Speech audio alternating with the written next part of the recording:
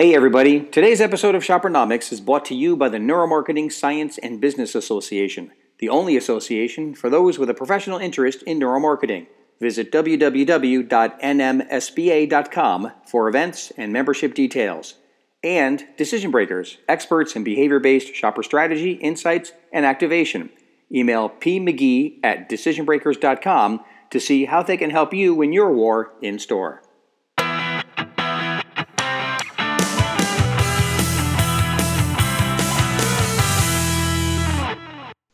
Welcome to Shoppernomics, the podcast for marketing and insight professionals who want to stay current on the latest understanding of consumer behavior and decision-making. My name is Phil McGee, and I'm speaking today with Michael Solomon, professor of marketing at the Hobbs School of Business at St. Joseph's University in Philadelphia. He's an industry consultant and author of over 30 books that help managers get inside the heads of their customers to anticipate and satisfy their deepest and most pressing needs. Books like Consumer Behavior, Buying, Having, and Being. And the two books we're going to talk about today, Marketers Tear Down These Walls, Liberating the Postmodern Consumer, and Why Fashion Brands Die and How to Save Them. In his spare time, Michael advises global giants in industries such as apparel, financial services, e-commerce, CPG manufacturing, retailing, industrial manufacturing, and transportation. And if that weren't enough, he's also a regular contributor at Forbes.com, where he writes about retailing, consumer behavior, and branding. And I thought my mother had reasons to be proud. So we'll quickly get into some of the things Michael has to share. But first, Michael, welcome to Shoppernomics. Hey, Phil, thanks so much for having me on. Oh, it's absolutely our pleasure. And Michael, wow, I mean, that is an unbelievable bio. And that's even pared down from what else I could talk about. So, but in case I left anything out important that you'd like people to know about you, why don't you take a moment and share that? Sure, thanks. I appreciate it. And, just as a quick overview, I'm a psychologist by training, and I've had a love of consumer psychology ever since I discovered it in graduate school, when back in the last century, I have to say, when consumer psychology was just starting to form as a field. And to the shock and horror of my professors, I decided to do my dissertation on the dress for success phenomenon and the impact of clothing on our self-concept. And they let me get away with that because I brought funding in to do it from a fashion designer. So somehow they overcame their objections. And somehow. Yeah, and so from that point on, I've been fascinated by the interactions between products and people, and I've tried to do a lot of research and consulting to really make companies more customer centric and really approach the whole thing more from the customer's point of view in terms of what buying stuff actually means to us, and the idea that everyday stuff is really pretty interesting. It seems pretty straightforward when you go shopping and so on, but I'll bet many of your listeners probably realize this, that I'm preaching to the converted, that the act of shopping, the act of buying, and certainly the act of consuming what you bought is just full of all kinds of cultural and personal meanings that are just amazing to me. And yes, we can certainly appreciate it, but one of the reasons I'm so thrilled to have you on is you're a pioneer in this space. So we think about it because we've been told this is what we should be thinking about, and that's because people such as yourself has said to us for over the years, this is how we need to think about things. So you've put things in frameworks. You've allowed us to structure our thinking in ways where we can be good marketers. So thanks for all the work you've done. And I've seen you speak at the Shopper Brain conferences in New York and Amsterdam. It's just a thrill to have you here to share your thoughts with our audience. So thanks for taking the time to do that.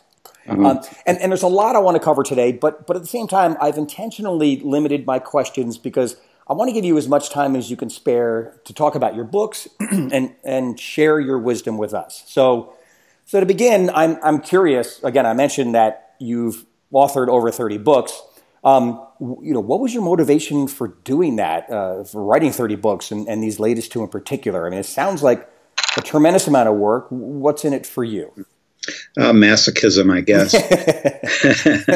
Well, writing books. When you're an academic, of course, you've heard the expression "publish or perish." I like to say it's publish and perish usually, but a lot of the books until recently that I've written are textbooks, and the one you mentioned, "Consumer Behavior: Buying, Having, and Being." I'm happy to say it's the most widely used globally for marketing students, both undergrad and graduate. And wow. That was a real challenge to write that, because I wrote it at a time when the field was just starting to change, and to move away from a very mechanistic view of consumers into something a lot richer. And I'd like to think this book had something to do with it, but it certainly reflected those changes. I started that in the 1980s, and I'm now on the 13th edition. Wow. So it gets a little easier as you go. And so, as when you write something or do anything, there's a learning curve, and the first part of that curve is usually the steepest. So it seems kind of silly once you've mastered the first part to give up on it. And I have to say, with writing textbooks, it's a real interesting creative challenge, as you can imagine, to take a complex concept like the ones that you wrestle with in your work every day and put that into a paragraph or two that makes sense to an 18-year-old. Yeah.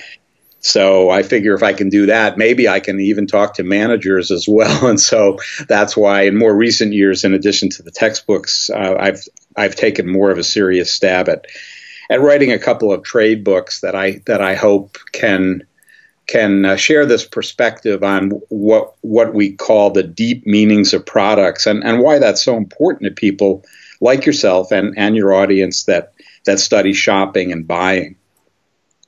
So it's interesting. You started your answer by talking about the nature of publish or perish, and I guess I've always thought about that as the volume or number of papers or books that you publish. But the fact that your book is, as you mentioned, the most widely used book on the subject in the world, does it also count or give you credit if the size of the audience for what you publish is as big as it is?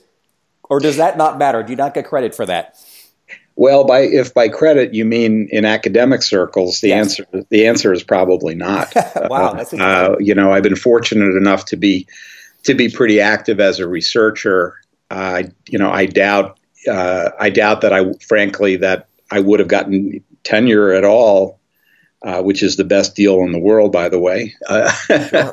But I doubt I would have gotten that if I had just written textbooks, because most of my colleagues don't seem to regard those as academic accomplishments. So I've had to keep my hand in otherwise as well, and managed to do that. But I have to say that writing the books is a tremendous amount of fun, and it's very gratifying to know that the problem is when you write an academic article, it's going to be read, if you're lucky, it'll be read by a few hundred people, sure. Whereas a book like this will be read by many, many thousands. So, there's unique challenges and opportunities in both, and I'm glad to have done both in my career, for sure. Yeah, no, that's great. I mean, and I know it can be very fulfilling to have done those things. It's just having to go through the process that can make that part of it painful, but certainly having done it, now you're enjoying the pleasure of being there. Now, in listening to you speak and reading in articles about you, you have a mantra that you use commonly, which is, we don't buy products because of what they do, we buy them because of what they mean. Talk about that a little bit, if you wouldn't mind. Just, elaborate on what you mean by that.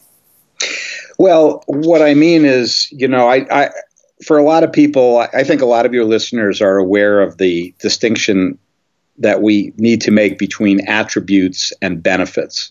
Yeah. The attributes of a product versus the benefits. And quite honestly, I'm often surprised at how many practitioners seem to forget that, because when they get into the trenches, they focus a lot more on the attributes, and they seem to forget that people are not buying their products because they have wonderful attributes. They're buying them because of what the takeaways are for them. And it's worth reminding yourself of that, even if you're a grizzled veteran, to remind yourself, for example, I like to say that sleep is actually the consumption of sheets. In other words, just about any product out there, and certainly any consumer-facing product, is really laden with meanings, and it's usually not the functionality that wins the day. And when you look at virtually any category, and I'm betting you've seen this in a lot of your work as well, I know it drives managers crazy because if you're a brand manager, you think your brand is just, the best thing since sliced bread, and it's of course head and shoulders above all the others. And yet when you put 4 or 5 competing options in front of consumers, a common response is, yeah, they're all pretty good. Right. And of course, we know that that's not necessarily true. But having said that, when you look in a lot of categories, the exception is that there's often 1, maybe 2 at the most, brands that are head and shoulders above the rest. And they have this fanatical following. And, you can look at all the familiar examples like Nike and Apple and so on. And the reality is, sure, there may be some functional differences between phone A and phone B, but we all know that that's not why people are Apple fanatics. There's a lot more wound up in it. It's the design, it's the cult of Apple, and so on. And again, in so many categories, this is the case. And it's been proven in research that it's the typical situation in a vertical is that the first or second brand have dominant market share and the others are really, well behind, kind of like presidential candidates, I guess. Maybe. And you ask yourself why, and the answer is not that, that the leader is that much better in terms of functionality. What it's better at, I believe, is that it's a better storyteller. And it's created a narrative that people want to buy into. And that's what I mean, when we buy things because of what they mean. And so not what they mean to the brand manager, what they mean to the customers.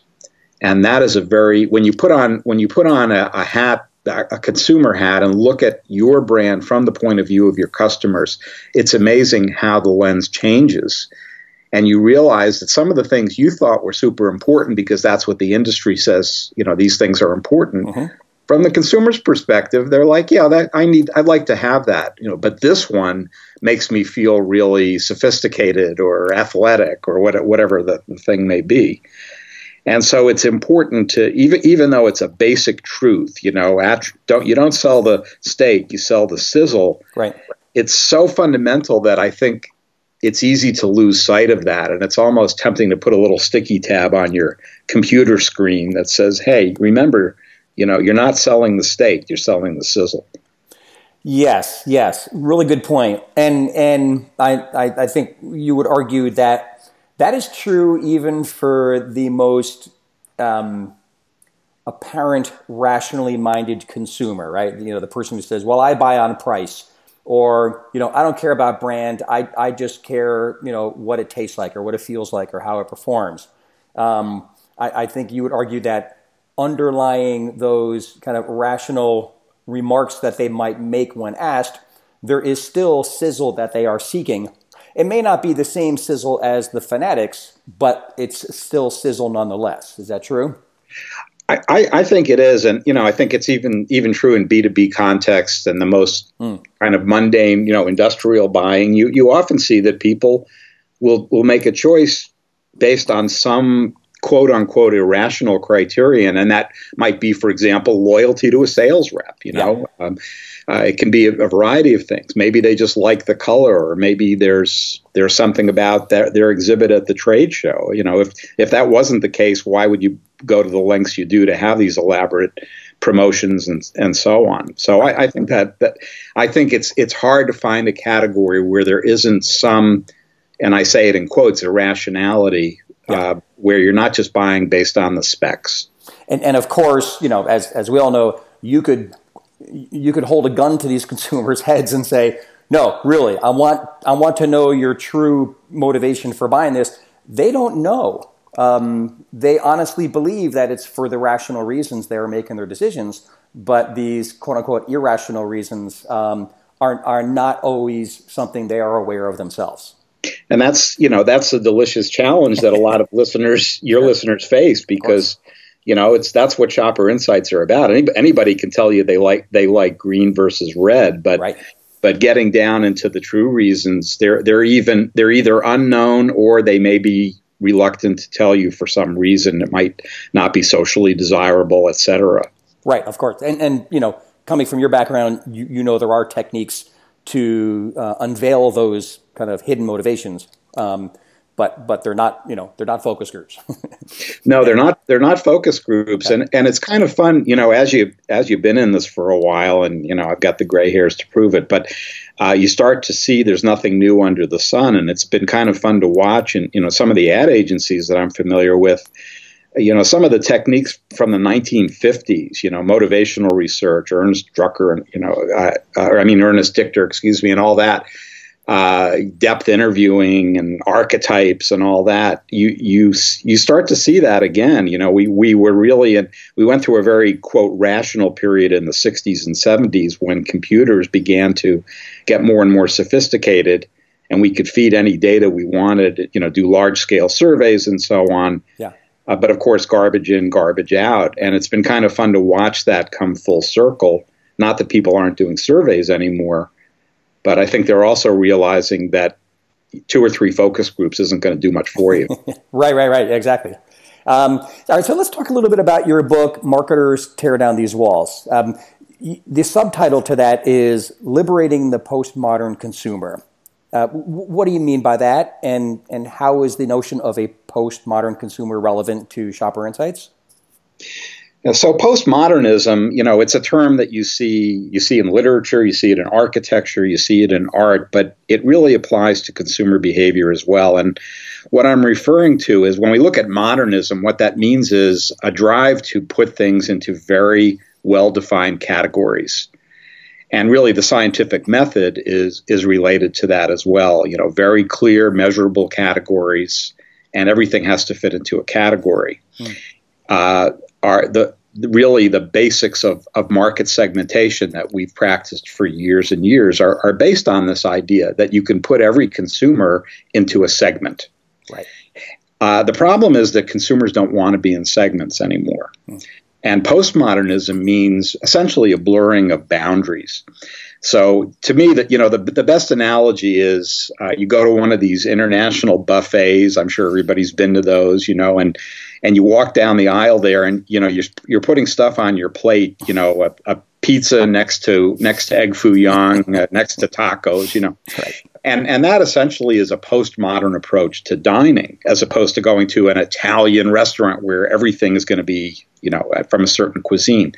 In the same way, when we look at how consumers are living their lives, they're no longer hemmed into these categories. And a lot of the basic distinctions that we use to define consumers, and we can talk more about what some of those are, but, for example, some basic ones like male versus female, right, or rich versus poor, or black versus white. These are categories that are remnants of an earlier era, and they no longer apply, and they're frankly counterproductive. So it's really important to insights people to understand that you can put people into categories, but they're not going to stay there. And when you track them over time, what you realize is that they're more like a diner at that buffet. They're sampling from different lifestyles. So when we talk about lifestyle segmentation, we give somebody a label, and many people have done this, where you give people some fancy label and you think you understand them. But maybe they're adhering to that label, for example, when they're at work, but then they get home on a Friday night or Saturday, and they're experimenting with lots of different lifestyles. They're buying clothing, or they're eating food, or they're traveling to places that don't conform to the categories we put them in. So really the thesis of the book is that we need to step back and question the most fundamental basic dichotomies that we all use to talk about consumers. And that really affects the way we segment, if we segment, and it affects how we talk to people more on a one-to-one basis, with a recognition that just because they've done something that conforms to one category today doesn't mean we're going to find them there tomorrow. Interesting. So it sounds like you're saying people aren't members of a group; they are members of different groups, depending on the context or the time of day, or maybe who they're interacting with. I guess that's part of context, and that so they're more like less like a quilt and more like a patch quilt, and that these things will change over time as their situations and context change. Is that a good interpretation of what you said, or not so much? Sure. It definitely captures a big part of it. And, it's a good reminder. We talk a lot in consumer psychology about identity, the importance of social identity. Yeah. Who am I right now? And there's a long sociological tradition of that. I like that. Yeah. And based on your answer to that question, that dictates the purchase of what I call a constellation of products that go along with that answer. So for one of the ones I've written about a lot, show you how old I am, is the yuppie, the yuppie stereotype. And when you think about a yuppie, that label, for your listeners who are old enough to remember yuppies, instantly conjures up consumption in a lot of different categories, like white wine and brie and playing racquetball and a Rolex watch and on and on. And there are many labels like that. But the point is that our identities change a lot over time. And we know there's tons of research to show us that cues in the environment can bring up different parts of ourselves. And those cues can be very, very subtle. There's one study that was done a couple of years ago that I like, where they had people in a problem-solving environment. Maybe you've heard of this one. And there was a very subtle, on the wall, there was a small logo. In one condition had the IBM logo, and another condition had the Apple logo. Right. And what do they find? Well, people randomly put into the Apple condition come up with solutions on average that are more creative, but had no idea that they were influenced by the Apple logo. Right. And there are tons of studies like that and that's of course a very subtle cue. Now, when you have even stronger cues, like let's say ethnic symbolism or something like that reminds someone of their heritage. Maybe it's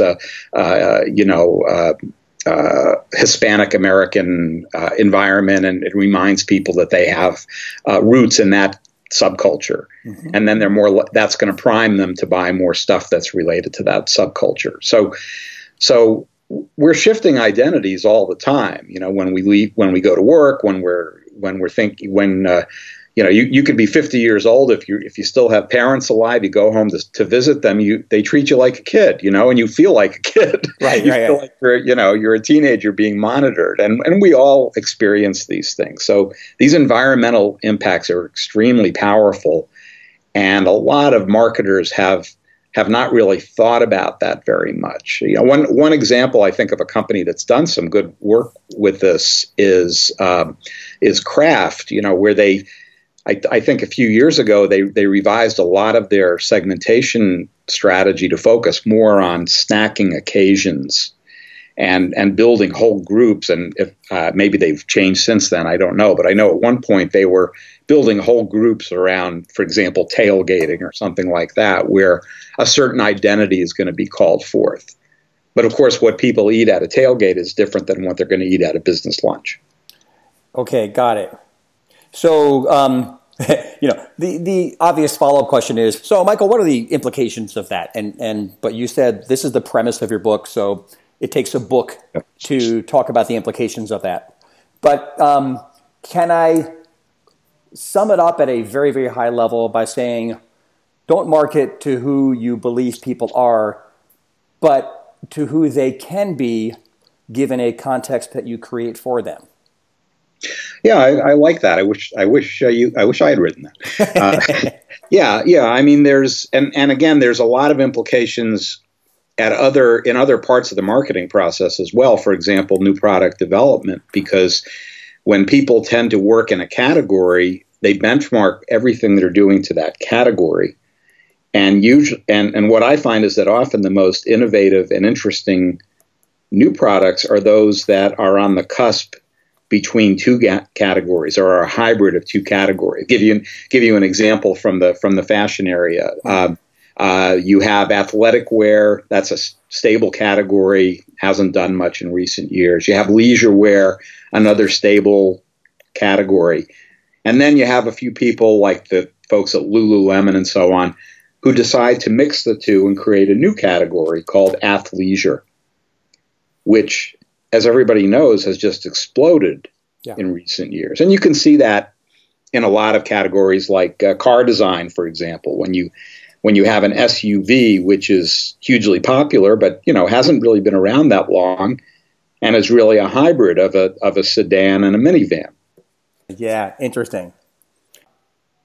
I want to switch subjects a little bit because you talk about what you call the hive mind, in reference to how many people, especially millennials and those in Generation Z, and how they decide what to buy. What do you mean by the hive mind, and what changes do you see in terms of how shoppers today decide what to buy? Well, the hive mind, when I came up with that term, again, I'm dating myself. I'm thinking of, for those of your listeners who are Star Trek fans, and you remember the Borg, oh yes, where they absorb everybody into the hive and all that. What I find, and I certainly see this with my students, all the time, is that they're not going through the discrete stages of the decision-making process that we have talked about for more than 50 years. There's a very well-known linear decision-making process where we recognize that we have a problem that we have to solve. We search for information to solve it. We evaluate the options we came up with. We make a choice, and then we evaluate the goodness of that choice. That's the classic decision-making model. Right. And that implies, first of all, that it's done in a linear way. Right. And second of all, that for the most part, we're not getting a lot of input from other people until after we make the decision. And at that point, we say, "Hey guys, what do you think? I just bought this." Yeah. What we're seeing today, I think, is much more of a 24/7 circular process where people aren't necessarily buying stuff all the time, but they're constantly on the hunt because they're constantly getting notifications and updates from their friends and Pinterest updates and on and on. And so what that means is the decision point has changed, and Google talks about this a lot. They talk about the so-called ZMOT, the zero moment of truth. Right. And ironically, what we find is that because of the internet and all that stuff that goes with it, ironically, even though we have access to so much more information, what it does is it makes our search for information incredibly more complicated and ongoing, partly because we just have way too much information, but that's another story. Right. And what that means is that people are working a lot harder to make even basic decisions. So, for example, in the hive mind, there's constant back and forth feedback, or, what do you guys think? I'm thinking about buying this. What do you guys think? And so it's kind of like it really, in some ways, resembles more of an industrial buying situation, a buying by committee or a buying center, where more people are involved in that decision. So even, when people are ordering something in a restaurant or they're going to a clothing store, it's like they have to get sign off from their entire network before they do that. And for older people, it's kind of, we laugh about it, but when you talk to young people, they'll say, "Yeah, that's pretty much what I do. I mean, I don't do it for everything, but for many things, and not just really, not just the really high involvement stuff like buying a house or something. It's the everyday stuff. So there's, as opposed to there being this sequential process that we can identify, and also we can intervene at various stages by knowing. It's important, of course, to know what stage in the buying process or the sales funnel your prospect is. Today, it's always on, and that has a lot of implications, for example, for retailers, because a lot of retailers still have this notion that when someone walks into their bricks and mortar store, they haven't figured out what they want yet, and so that's their opportunity to intervene. And the reality is, a lot of people, by the time they get into that bricks and mortar store, they know exactly what they want, and they're just looking for the best place to get it. And so the retailer has relatively little input compared to the old days when salespeople could sway you, because people have done a ton of research before they ever walked into that store, if they ever do bother to walk into that store. Right. But that's not to say, and I don't want to put words in your mouth, but that's not to say that context still doesn't matter, that retailers can't create a context that disrupts that predetermined decision. Oh, absolutely. And that's consistent with what we were just saying about the environment. It doesn't mean retailers have no power, but number one, you use the word disruptive. It can't just be, laying the stuff out there and thinking that people are going to be swayed by a cool display or something. Right. And they have to recognize that it's in their interest to get involved earlier in the process. So retailers need to be communicating with customers much earlier on so that they're included in the initial stages of search. And I think it's diagnostic, and this is a great trivia question. I tell my students this all the time. We all know that Google is the number one search engine in the world. What's number two? And people say, oh, it's Bing or something. Well, it's not. Of course, it's YouTube. YouTube is the second biggest search engine.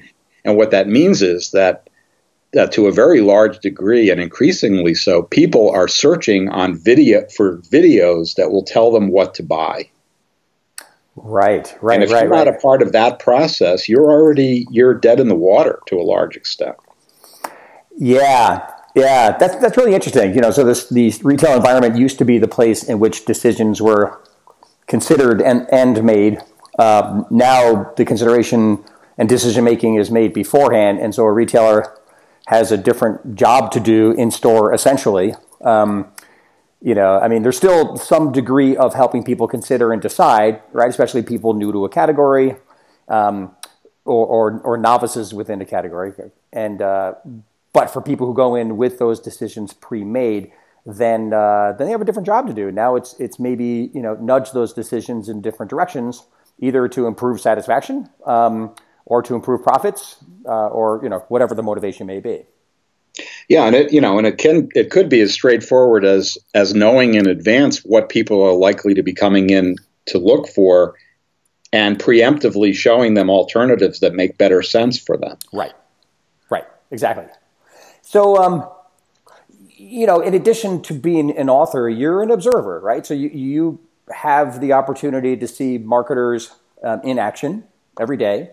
And I'm sure you see lots of mistakes being made by marketers, especially when targeting these next generation of buyers, the millennials and Gen Zs in particular. What are some of the mistakes that you see? I'd be interested in knowing, kind of from your perspective of the marketing world, what we're doing wrong that maybe we shouldn't be. Well, part of my perspective is formed by standing in front of 20-year-olds several times a week, which is a daunting thing because, as I like to say, every year I'm 1 year older and they're not.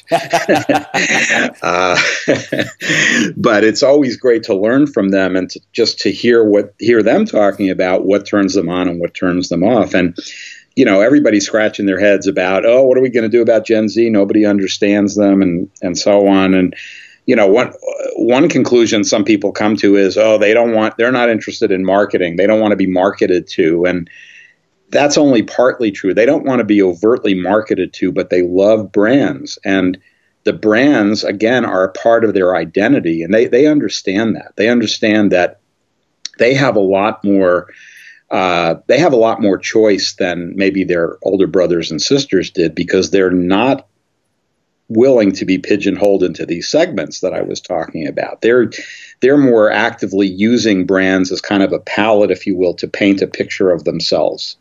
And again, that picture, of course, keeps changing. Right. And so it's not that they don't want to be marketed to, but they want to be marketed with. And they want to be involved. And when changing that little word from to with is incredibly important, because The more involved they can be, the better. They are creators of content. We talk a lot about user-generated content, but it's not just a phrase. I mean, it is the way successful marketing is done today. And so, they have a short attention span. You have to be aware of that, of course. They're not going to listen to long, drawn-out stuff. You got to use just a few words. You got to rely primarily on visuals, even when they're absorbing textbook information. But that's another story. Yeah. And they're, as I think a lot of people realize, very socially conscientious, which is really encouraging. And they are very, very attuned to companies that are engaged in, let's say, greenwashing, for example, where they talk the talk, but they don't walk the walk. Because now everybody's jumping all over themselves trying to show how socially responsible they are. But they have a BS detector that's very, very sensitive. And so, I think that the number one thing you can do, if you're not doing it already, is to focus on CSR, corporate social responsibility, but make sure that you're following through, because otherwise it's going to come back to bite you. So I would say if I had to pick one word that is the most important to keep in mind, it's authenticity. Yeah. They want to know where brands came from. They want to know how they're made. They want to know that what they're being told is authentic, and they want an authentic voice or input into the creation and usage of those brands. And if I can add a second word, which we don't like to do, because we want to keep things to one word if we can, would be relevance, it seems. Because as part of the marketing to versus marketing with, when I'm watching network television, I feel like I'm being marketed to, right? These products often I've never heard before. They're not relevant to me. I've got no interest in, and I wish I DVR'd the show so I can just get past it. Whereas when if I'm on Facebook, it seems like every ad there is highly relevant to me, and I feel as if the marketing there is actually performing a service. And I've talked to my kids about this, asking whether they find all of the pop-up ads and things on social media to be annoying, and they said, well, only when it's not something I'm interested in.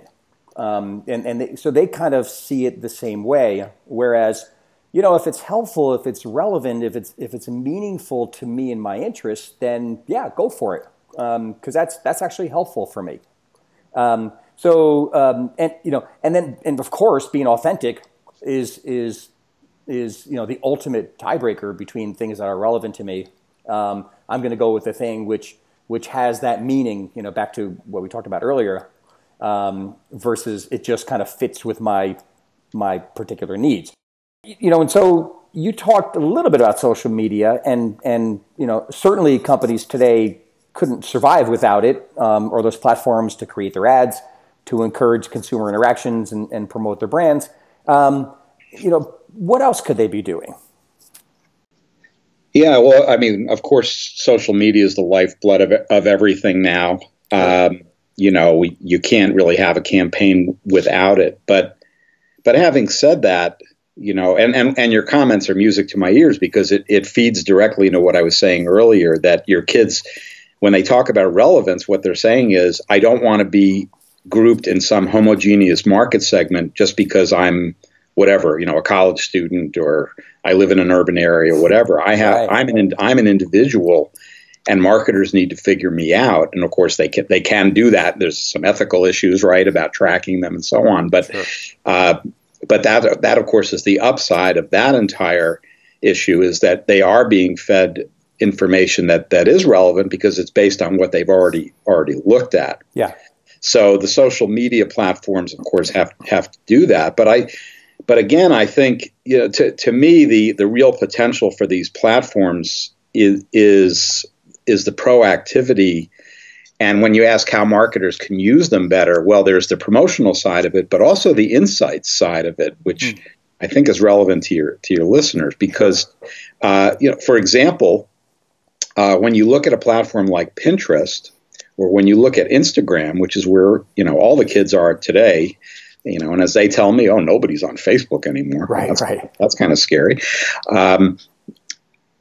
What's going on is I'm amazed at the amount of data that managers are leaving on the table, because what you have here is you have thousands or millions of consumers who are doing your marketing research for you, because they are proactively putting together the visual lifestyle that makes sense to them. So when you talk about relevance, if you want to be relevant to somebody, take a look at their Instagram posts or take a look at their Pinterest boards.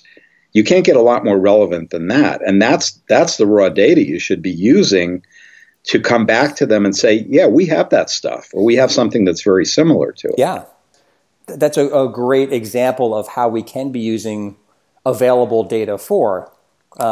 And you're right, there are privacy issues, but when it's not creepy and it comes across as a legitimate service, then and it looks like help, then sure, I think consumers are going to be less contrarian to that whole idea.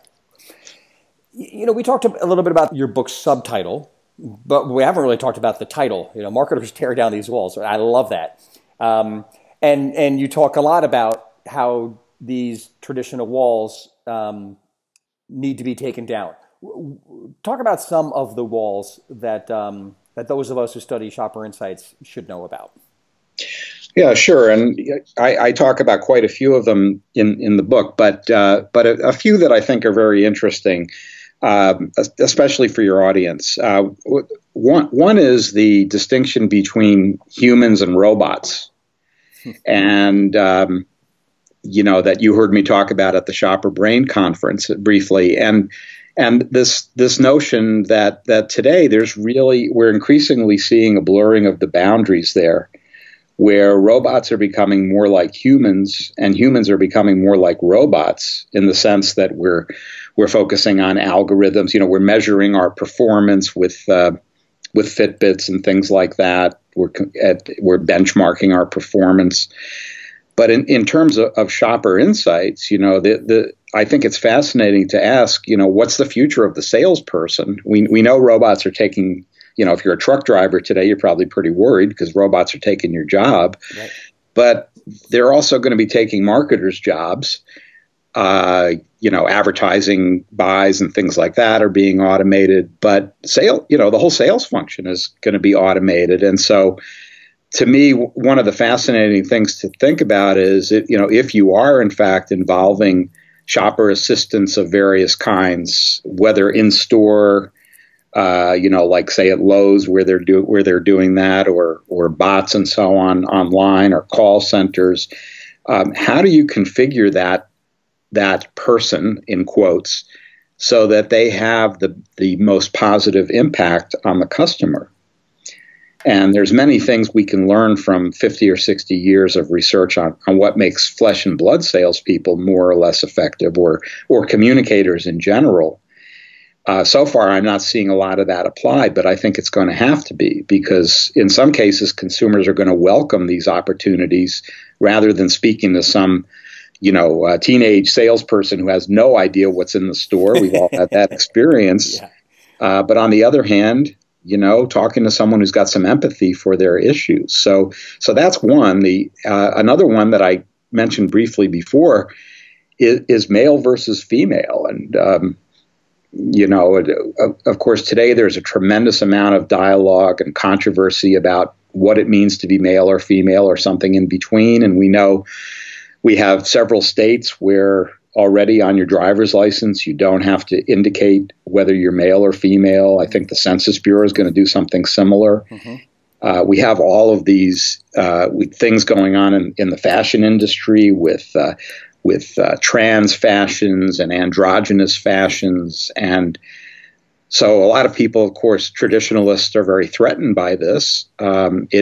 It represents a lot of change from a merchandising perspective. It opens up doors because, for example, when you look at, let's say, personal care products, where's the growth happening now?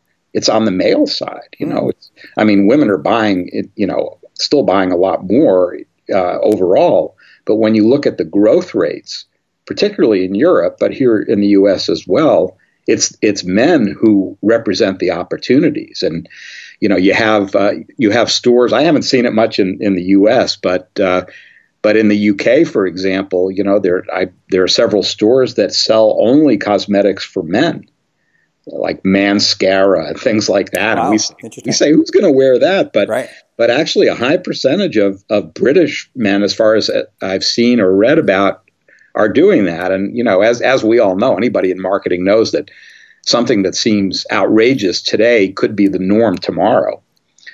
So there's another example of a boundary, of a basic dichotomy we use that in some ways we totally have to throw out the window,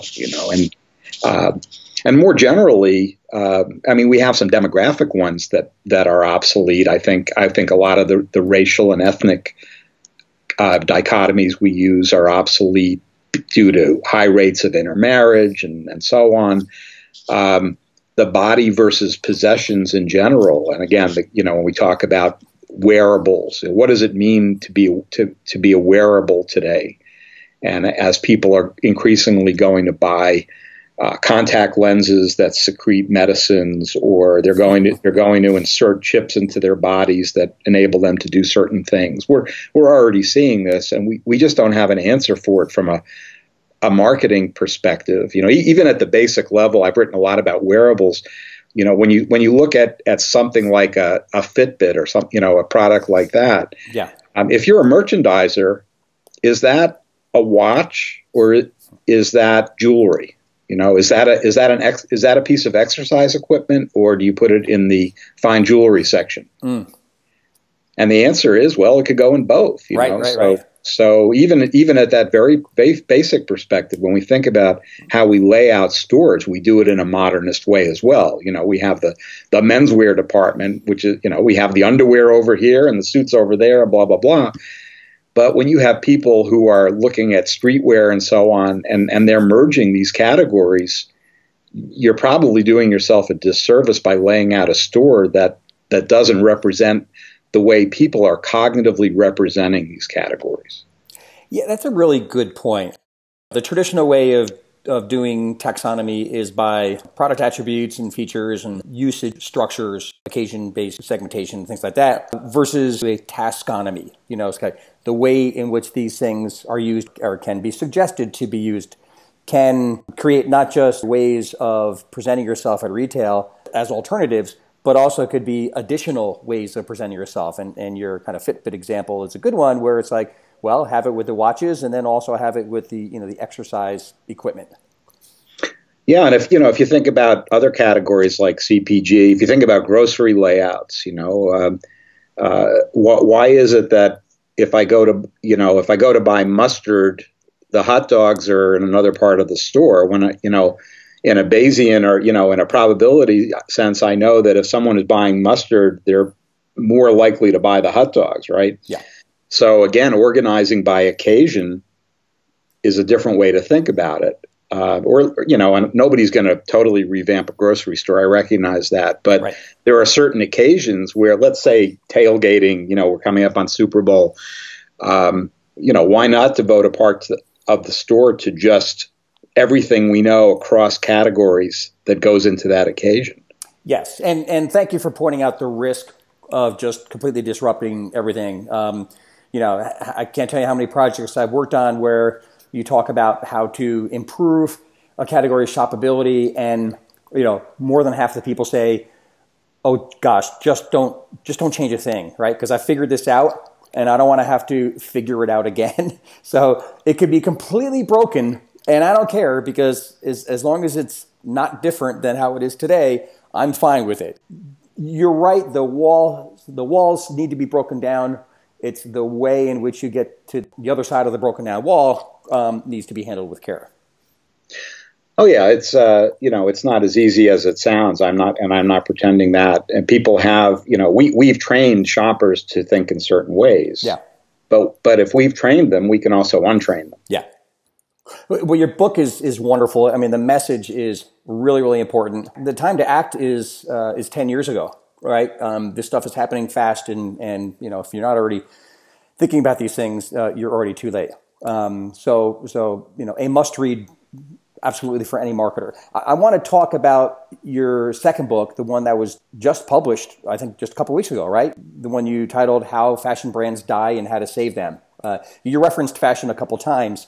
Tell us about what this book is all about and some of your key messages here. Yeah, well, thanks. I just published this book with Brandon Rowe, who is in the fashion business. He's based in Europe. He has actually a podcast as well called The Fashion Consumer, and the two of us got together. And one of the things we've done is actually to take some of the ideas. We started by taking some of the ideas that are in the first book and asking how do they apply specifically to the fashion industry, which is in tremendous upheaval right now. And so the book is loosely based on the first, but we wound up, of course, adding much more than we had planned on. So it's actually quite a different book now. But basically, we're talking about the need again to be consumer centric. And when you talk about what people are looking for in fashion, to be aware of some of these major disruptive trends, and certainly from a design perspective, like I was talking about male versus female, for example. I mean, that's particularly relevant for fashion designers today. But many of the others as well. For example, depicting older people in fashion advertising versus younger, and things like that. So what we do is make our way through the book and tackle some of the issues that people in that industry, basically that keep them up at night, what customers are looking for. And of course, sustainability is a huge one. Is fast fashion dead, and so on? We tackle some of those things. So it really is a vehicle that lets us take some of these basic ideas about re-examining old, outdated assumptions and show managers and designers specifically who sell fashion-related products that they need to step back and have a better understanding of just who's buying this stuff. Are things changing faster than they have previously? Or, fashion, I think by definition means always a step ahead, right? And is maintaining that step ahead more difficult to do today, or just it's kind of a different challenge today, given some of the things you talked about before? Well, it's incredibly difficult. I like to say the only constant in fashion is change. The only thing we can count on is that we can't count on anything, because it does change so quickly. And again, we can blame the good old internet for that. I think it's probably here to stay now, and it's having a pretty big impact, simply because the diffusion cycle is so much faster. Where today we have, say, what do people wear at the Grammys? When can we expect to see knockoffs of that, in Macy's? Well, nowadays we can expect to see it 24 hours before the actresses wear them on the runway. Right. And that's just the tip of the iceberg. So things are changing extremely rapidly. And yet the paradox there, I think, is that one of the solutions that I'm starting to see bubble up is kind of like, if you're familiar with the slow food movement, kind of an antidote to fast food. Right. The slow fashion movement is something that is starting to bubble up. And what do I mean by that? Well, fast fashion is, the apparel industry is the second largest polluter on the planet after the energy sector. Wow. And a lot of people don't realize that, and a lot of it has to do with the contaminants that go into wastewater and so on. Yeah. And of course, fast fashion, which has been the success story, the H&Ms and Zaras of the world, rely on a much faster stock turn where a lot of the items are quite inexpensive. And so, and of course, I think because people increasingly are looking for an Instagrammable moment. So social right. media, they constantly have to have new styles right. on their bodies. And what that means is that it encourages people to buy more and more and then to get rid of it faster and faster, either because it's out of style quicker or because it's made in such a shoddy way that it just disintegrates. And so what you're seeing is, at least I'm seeing a lot more conversation now about investment fashion, you might say. Yeah. where people are saying, don't buy as much, but spend more on what you do buy. Buy stuff that's going to last. Then you don't have to recycle it, and it's better for the environment, and maybe you'll even spend less money in the long run because you're not replacing it. Now, if you're a traditional fashion industry person, you're not happy to hear that. But what it means is that, ironically, it may be a correction. We're kind of in a race to the bottom right now. Who can turn out the flimsiest stuff that is in fashion today, because it's not worth making it good, because by next week some influencer is going to have something else on. Right. Yeah. Boy, if you ever want to work in a challenging industry, become a buyer or fashion designer, because you don't have Nielsen or IRI creating these wonderful trend lines for you, telling you, well, this attribute's more important than that one. Therefore, just amp up that attribute and decrease that other attribute. There are no good data sources to help you understand what next year's fashion trend is going to be. And so you're always kind of flying by the seat of your pants, and you just have to create the trend versus follow it. Yeah. Well, you create the trend, but where I push back from that is that you have to recognize, getting back to what we were talking about earlier about proactivity and co-creation, this is where co-creation happens the most. And so you have to recognize that you don't create the trend. You help to propel the trend, but it's your customers who create the trend. And when you look at a lot of the fashions, if you talk to designers and say, where do you get your inspirations from? They'll probably tell you, well, I walk around the streets in the East Village and I see what kids are wearing. And then I translate that into something for the market. And so the only way you can stay on top of that is by recognizing, again, transitioning from to with. You're not designing to your customers, you're designing with them. And so if for a lot of companies are afraid to lift up the kimono and let consumers see what's going on until they release it. But fashion is a lot like IT in that it's always in beta, right? So what we want is we want consumers to be more involved earlier on in giving voice to what the trends are going to be. It's interesting. I mean, kind of another thing about fashion and really just kind of marketing in general is, yesterday was the Kobe Bryant accident. And that really wasn't confirmed until mid-afternoon. Mm-hmm. Yet, I think it was CBS had a polished Kobe Bryant documentary by 8 p.m. And you could just imagine, the people who were responsible for putting that together, and it couldn't just be some sloppy tribute. It had to be magnificent, right? Just given the magnificence of the individual that they were honoring. But to be able to react that quickly and come out with something which wouldn't just be acceptable, but honorable in that case, is amazing to think we live in a world where we can do that. And fashion is kind of like that, right? You need to be so quick to respond to the things that inspire you, to get them out there and take advantage of it, because in a flash it's going to be gone, as you've already talked about. But it's really amazing, and something that if you're a CPG manufacturer, you're not. And maybe this is one of the walls that you talk about, but you don't have the ability to be that agile, and maybe you're going to need to be. Yeah, it's a great point, and we can kind of think of it as just-in-time marketing. Where you're making adjustments on the fly, and certainly that is a part of fashion. It's a part of advertising where you see brands that are, let's say, tweeting during a big event like the Super Bowl, and they're reacting to. They're actually creating spots. For example, when they lost power, I think it was a year or two ago. Right. They're able to react on the fly like that.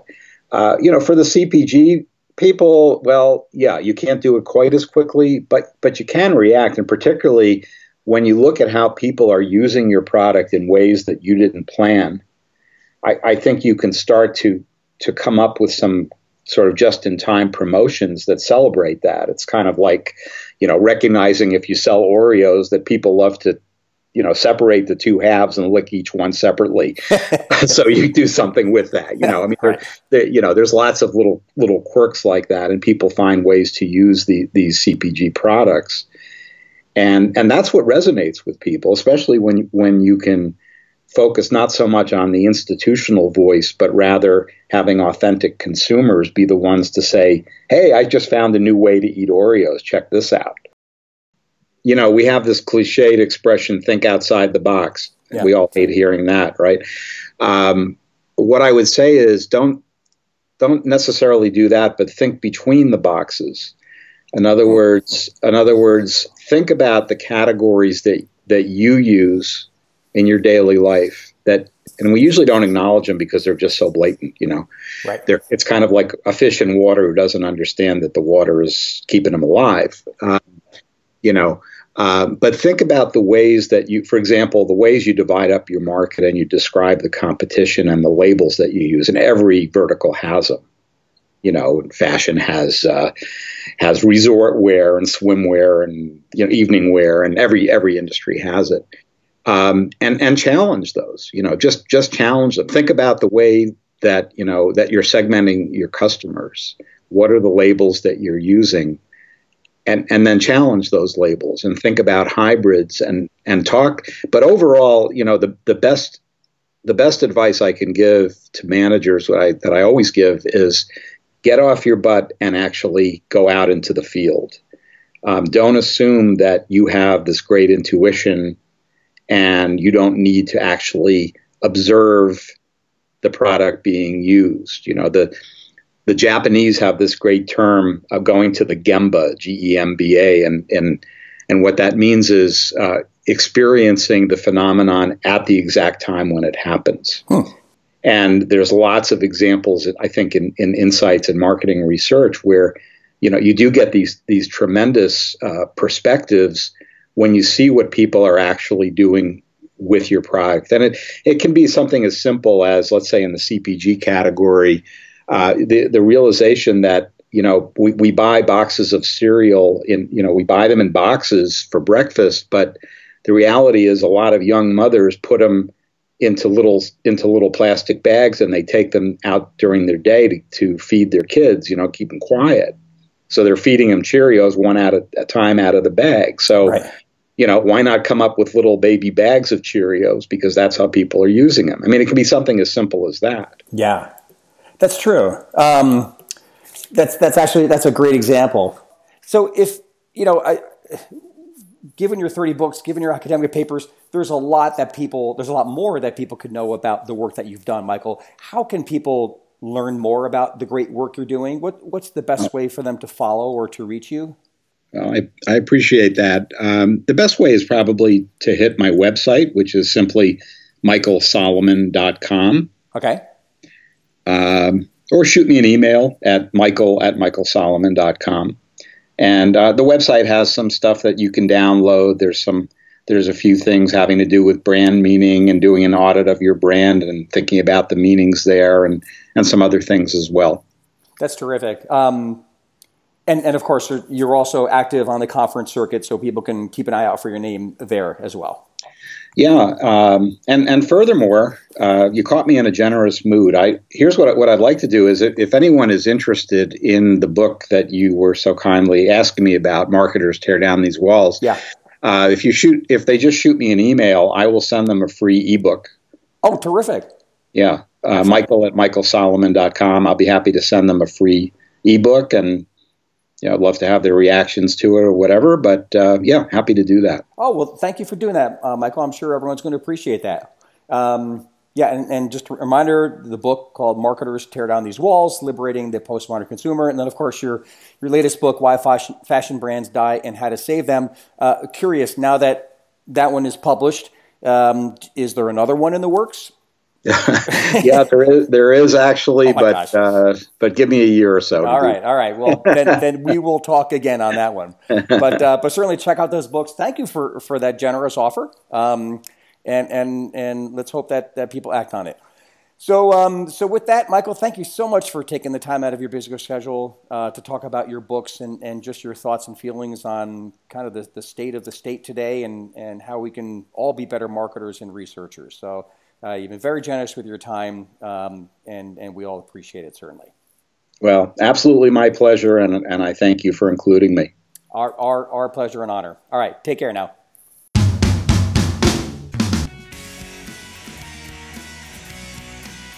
I hope you enjoyed today's episode, and I'd like to give a special thanks to Decision Breakers for making today's episode possible. We'll see you next time on Shopper